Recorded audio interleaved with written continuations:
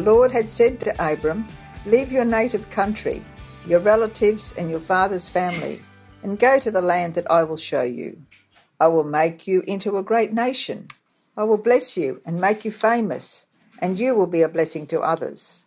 I will bless those who bless you, and curse those who treat you with contempt. All the families on earth will be blessed through you." So Abram departed as the Lord had instructed, and Lot went with him. Abram was 75 years old when he left Haran. He took his wife Sarai, his nephew Lot, and all his wealth, his livestock and all the people he had taken into his household at Haran, and headed for the land of Canaan. Welcome back. Have you ever known people that struggle to see the obvious in front of him? I'm sure those with kids have experienced times where they've sent their children to find something in their room. It could be a hat or shoes or clothes, and they go into their room and they're back moments later or even 5 minutes later saying, "I can't find it." And a quick investigation goes in and you find the hat hung up on the floor, or the shoes sort of in two different places but easily found. Husbands, and even kids again, we can also fall into the trap of our wives will send us to the cupboard or to the fridge to find something, or even to the shops and say, "Here, this is something I want you to find." And as I say with my Lego club, with my kids there, we end up looking with our elbows. We can't see what is right in front of us at times, and we don't want to ask for help either. We just want to sort of go, "Can't do it, sorry," and give up. And the thing is, it can be the same way with God as well. We can actually see, or we can fail to see the obvious things that God is doing in us, around us, and in our world. And part of that, I think, is because our attention is focused too much on ourselves. Because when you think about God is at work doing numerous things. God is at work doing small and big things. So it shouldn't be difficult to see what God is doing. And yet we struggled with that because I think we take up too much of our own focus. So today, our sermon title is Looking to God, as we continue this series on experiencing God and knowing and doing His will. So the first thing I want to look at is having a God-centered life. Now, a God-centered life is a life that is focused on what God wants rather than having a self-centered life. Now, a self-centered life, again, is not necessarily being selfish. We all know people that are selfish, and people that are selfish, well, they always want to talk about themselves. Their problems are always the most important, the most in need, the biggest problems, and yours are not as important. They always wait in conversation to bring back the attention to themselves. That's a selfish person. A self-centered person is not as obvious as you think. And we can get into the trap at times going, "Well, I'm not selfish, so I'm not doing too bad." But a self-centered person is someone that, again, we may be the only person that are aware if we are self-centered or not. Now, here's a list for being self-centered. First of all, you're proud of what you have done. Self-confident. You depend on yourself and your own abilities. You seek to be acceptable to the world. You look at situations from a human perspective. And settling for an acceptable life. Do you remember when you had your last job interview? Thinking on that list that I've just shared, some of those things in a job interview are pluses. When you go to a job interview, you want to be self-confident. You want to be able to be dependable. You want to have abilities that you'll be able to look back and go, "Look at what I've done." You want to be proud of your achievements so you can sort of brag on a little bit to hopefully your future boss. That being said, we're not trying to get a job when we're looking at our lives being self-centered or God-centered. We are looking to experience God more. And so what does a God-centered life look like? Well, first of all, we're humble before God. We actually realize how big God is. Our confidence is in God, not in ourselves. Our dependence is on God's ability and provision. So again, we don't look to get ourselves out of our own mess. We look to God to guide and equip as He sees fits. We seek first God's kingdom and His righteousness. We seek God's perspective in every circumstance, not just the ones where we can't figure out ourselves. And we come back to holy and godly living. You see, when you compare the list of God takes prominent place in all of that. He takes that number one position. And I believe one of the biggest problems is that we are in a position where our focus is too much on ourselves. We actually see God as part of our story. And so rather than seeing the truth of the matter is that we are part of God's story. When God is part of our story, we can hide behind, we can hide him in the cupboard, we can leave him behind at home when it's inconvenient. But when we are part of God's story, all of a sudden, it switches our thinking. And we are left asking the question of how can I be a part of what God is doing? Which brings us to our second point of God's plans versus our plans. No one likes when their plans are disrupted. You could be a teenager and you're planning to go hang out with your friends and mum and dad say no. And you go, oh, that sucks. Or you can be a child who's planning to go sort of monopolise some of those Easter eggs that you might still have left over in the fridge. And mum and dad again say no. Or maybe you're at work and it's a Friday and things are looking slow and you think you're going to have a nice relaxing Friday and all of a sudden the boss comes in with a whole lot of work and dumps on your desk or gives to you and all of a sudden your plans go out the window. Maybe you're 2020 and along comes a virus and you're stuck at home for the foreseeable future. Our plans can get easily disrupted and we don't like it when that happens. We love our plans because they are ours. We seem to have some sort of kind of control. We are able to do what we want. Again, which is self-centered living. But if we are to experience God and we are to look to him and what he is doing, we need to live according to his plans. We need to live in a way where we are seeking him out and doing what he wants. God is able to achieve through us what God wants to do. We need to be in that position. When you look at the Bible, who saved the Israelites from the Egyptians? Moses or God? Well, of course, it was God. Well, some of you might say Moses, but it was God who saved the Israelites from the Egyptians. He chose to use Moses. Who beat Goliath? Again, some of you might quickly say David, but it was God who actually prepared David. God actually beat Goliath. Who understood Pharaoh's dreams? Was it God or Joseph? Of course it was God. And even though this idea is repeated over and again through Scripture, we can still overlook God when it comes to the plans for our own lives and even in the plans for our church. It's important to understand what God is about to do where I am rather than telling God what I will do for him. And again, sometimes we think we're doing really great when we say, God, I am so committed to you. This is what I'm willing to do. And other people will look around and go, wow, that person is so committed. Look at how much they're willing to do for God. And we can give them a spiritual applause almost. But the thing is, again, that's not actually being God-centered. That's being self-centered. That's saying, this is my commitment to you. Where God actually says, here are my plans. Will you do those? There's a bit of a difference there. And this is something we need to understand over our whole lives. We need to seek God in all areas of our lives to see what he is doing. And you may have given part of your life to God. You may have given a lot or a little. But we need to be open in all areas to experience God in his fullness. You may need to pray for God's guidance now over a number of areas of your life and how you should respond. You might need to pray over your life and say, God, how do you want to work in my personal life? How do you want to work in my family? How do you want to work in our church? How do you want to work in my workplace, in my community, and in our nation? And you might say, but that's a lot to give over to God. Can't I just give him my Sundays and special times each year? But we need to remember, anything we hold back will lessen our experience of God. Genesis 12:5 says, he took his wife Sarai, his nephew Lot, and all his wealth, his livestock, and all the people he had taken into his household at Haran. Now, Abraham was called to give up everything and go and follow God. And sometimes we read those verses. He did actually move away from his family. He went into something unknown. There was definitely faith there that Abraham walked through with. But at the same time, did you see what he took with him? He took his wife, which is thumbs up to Abraham, or Abram at the time, to take his wife with him. You don't want to leave your wife behind. He took his nephew. I suppose that's acceptable as well.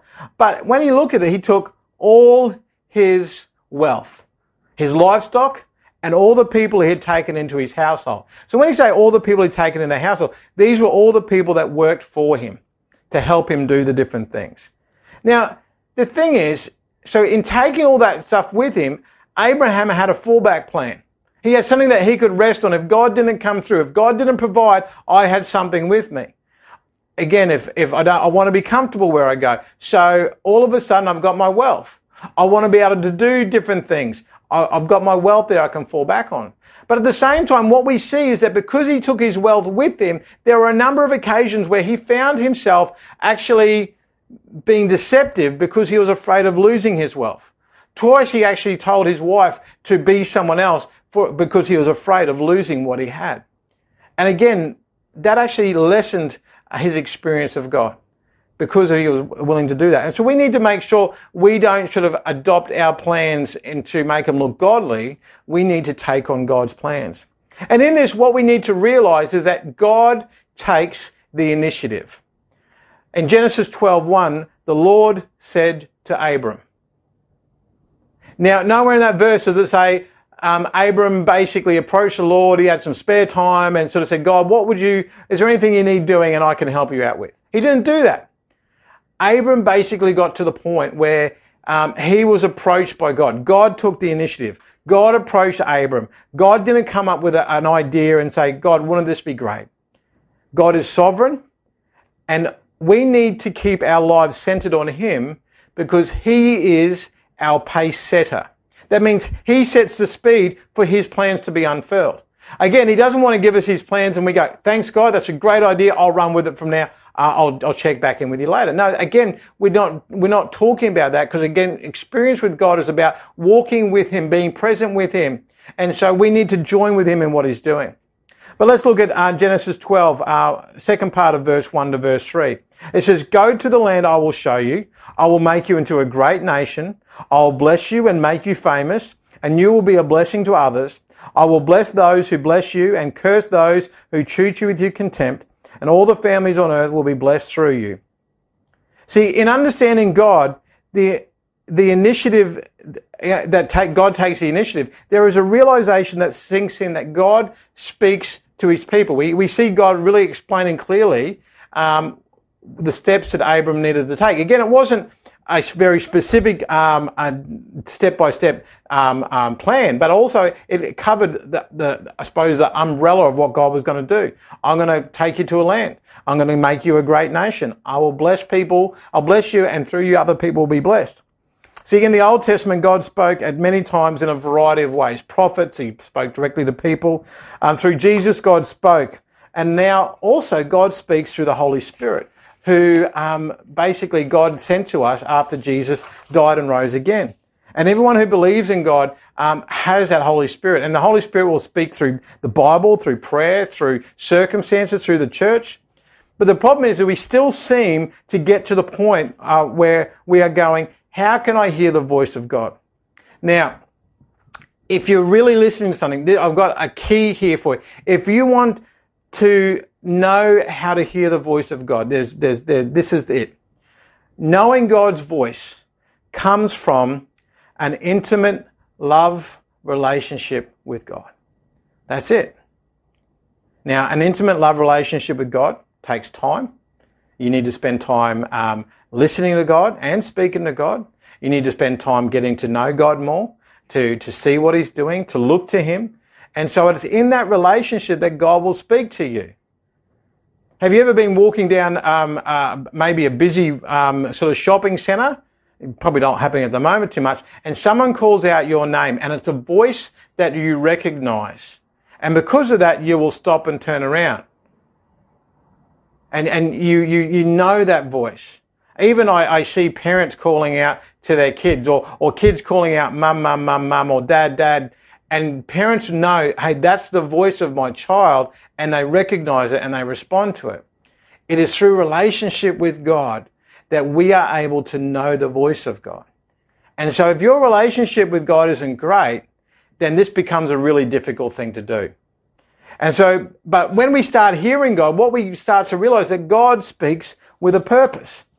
See, God, when he called Abraham, or Abram at the time he became Abram, he actually said, I'm going to make you a great nation. Now, the problem here, that with a great nation, it starts with one descendant.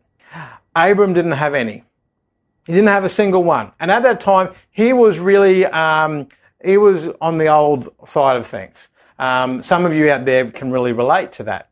And the last thing you want is to be having your first child when you're turning sort of, you're looking at your retirement years. But Abram was still looking to have a child, and God promised him to have one. And so Abram had some faith. Now, again, when God sort of comes and speaks to you, you may expect God to move quickly and to do something. But in reality, what happened, it was 25 years from God first promised to make him a great nation until his son Isaac was born. So Abram was old when God promised him. He was really old when his son came along. But God actually develops our character to match the assignment he gives us. And so sometimes God is calling us to do something, and he says, but you need to grow first to match the job that I'm giving you. And I've seen it in people who are really passionate about certain things, saying, I want to be the best this or the best that. I want to be able to run the marathon the quickest. And it's sort of, they do one practice run and they go, ooh, yeah, I'm not sure that's going to happen. Because again, you've got to be able to develop and grow in that area to be better at it. And so God, that's what God is doing. He wants to develop our character through situations, through opportunities, through struggles, through good times, through learning about him and his word, through prayer, and us trusting and looking to him through that time. And as our character develops, all of a sudden we're ready for the assignment he has for us. Genesis 12:2, as I said, I will make you a great nation. I will make you a great nation. Yet it didn't happen immediately. It happened over a period of 25 years. And even about 10 years into it, Abram again was basically worried that he wasn't going to have a child. And God came to him in chapter 15 of Genesis. And Abram basically, he makes this sort of little remark. And he says, well, you haven't given me the son, and so therefore all my inheritance is going to go to the servant who works in my house. I have no heir because you haven't done it. It was Abraham's way of reminding God, hey, God, you know, when I left my homeland, you said I was going to have a kid. And it hasn't happened yet. And at the time, my wife was struggling to have kids, and she was old. And now she's still struggling to have kids, and she's older, and it's still coming. But 15 years after this, we actually see the promise come to fruition. See, the moment God speaks to us is the very moment God wants us to respond, but it doesn't mean the outcome that God is calling to us is going to happen. So when God sort of said to Abram, I want you to leave your land, he didn't want to say, oh, I want you to leave your land once a kid comes. I want you to leave your land now. And the promise I'm making to you, it will come at some point in time, but it's not here yet. But I want you to grow through this opportunity. I want you to respond to me in the immediate timing. Why? Because it is God's timing. Again, I see this as a parent, as and that difference between parents' timing and kids' timing. Like, I'll say it's dinner time and the kids go, I've just got 5 minutes more of the TV show I want to watch. Now, again, there's going to come a clash with that, because I'm going, no, well, tea's ready on the table now. You can turn the TV off now, or you can turn the TV off forever. Like, that's my sort of response. But for the kids, they're sort of, okay, the TV's on, I've got this to do right now, I'll get to dinner in a second. And before, like, you parents are going, yeah, I've seen that happen in my own home and all that other stuff. The thing is, we respond more like kids to God than we do as adults to God. God says, I've got this that I want you to respond to right now. And we come up with a whole lot of reasons for saying, hey, not yet, I'm busy doing this, I've got other things happening, I'm a bit stressed at the moment, I'll get to it soon. But if God is saying, this is the time for you to act, and God's timing is never wrong, then the only thing we can take away from that is that we are wrong when we don't respond to God immediately. See, God asked Abram to begin immediately, but the fulfillment didn't happen till a long time afterwards. It was a journey that Abram needed to take, which he would fully come to experience God and trust in him fully. See, the small assignment of God are always used to develop character. And if God has a great assignment for you, he has to develop great character for you to match before he gives it to you. And if we truly want to experience God, we do need to let him to be Lord of our lives. It's one of those things, when we become a Christian, you may have sort of said the phrase, I accept Jesus as my Lord and Saviour. Now, Saviour means I accept that Jesus gets me out of the mess that I found myself in. He takes me from the punishment and gives me the reward. He takes me from death to life. We are all happy with that. But that other phrase, we accept him to be Lord, again, we're happy saying it, but we don't always sort of agree with it in practice. Because what happens is we say, God, I don't want to do that thing. I want to do my own thing right now. And again, we're talking about experiencing God fully. We're talking about looking to God. And if we're looking to God, we actually need to let him be Lord. And if he is Lord, if we let God truly be Lord in our life, he has the right to interrupt our lives as he sees fit. Why? Because our lives are part of God's story rather than God is part of our story. Now, I just want to finish up on a thought that I in reading my devotions this week, I had a friend of mine, his name was Aaron Cheskinski. I don't know if I pronounced that right, sorry. But we shortened it to Ticker. So, hey, Ticker, if you ever see this. But we called him Ticker, and he also had a nickname called the Phantom, because Ticker would have this sort of unique skill of being in a group of people, and then everyone would be talking. All of a sudden, he wasn't there. And then the opposite was true too. You'd be talking to a group of people, and all of a sudden you're having this conversation with maybe 10 people, and all of a sudden he joins in the conversation. We go, where did you come from? And he even did it to me one time, and I'm sure he remembers. One night he texted me about staying at my place one night, and I was already in bed, and so I've got to get up early in the morning. You can stay at my place tomorrow night. But lo and behold, like probably a couple of hours later, I heard this tap on my door, and there he was. He just showed up out of nowhere. And so he stayed the night, and I came home from what I was doing that day, and he was still there watching the footy. And so eventually he did go home. He had this innate ability of showing up and then disappearing, and we wouldn't even know that he wasn't present anymore. That idea got me thinking, because as I was reading some things this week, I think sometimes we can get so casual with God in our lives. It's this casual relationship we have with God and what he's wanting to do, that we're happy to talk about God in certain places. We're happy to think about God in certain places, but we start going through a ritual or routine. And that's what religion is. It's ritual without any, it's not a relationship. And see, if you're going through a ritual or routine when it comes to God, you can get so comfortable with him that you can get to the point that you may not know that he's no longer present in your life. He's absent from what you are doing. When you come to plan your day to day, your week to week, your year ahead, when you even come to sort of talk about your involvement in God's church and how God can use you, you can find God is absent from that. And that's not a good place to be. And if we want to experience God fully, we need to look to him. We need to have a God-centered life. We need to follow his plans. We need to listen for his voice. And as we listen, we'll understand the purpose of him developing character in us to achieve his will. And so this week, I encourage you to really be explicit, to be praying and looking for how God is wanting to work in and around your life, looking at what he's already done and be encouraged by that, but also be challenged in areas where God isn't present in your life, and bring him into that and say, God, what is your plans for this part of my life? What is your plans for my workplace? What is your plans for my family? What is your plans for my life? Bring God into that and look to him as he wants to guide you. I pray that you're challenged today by that. Let's take a moment to pray. Lord, we thank you that you have a plan for each one of us. I thank you that we are part of your story. That really encouraged me this week as I thought about that.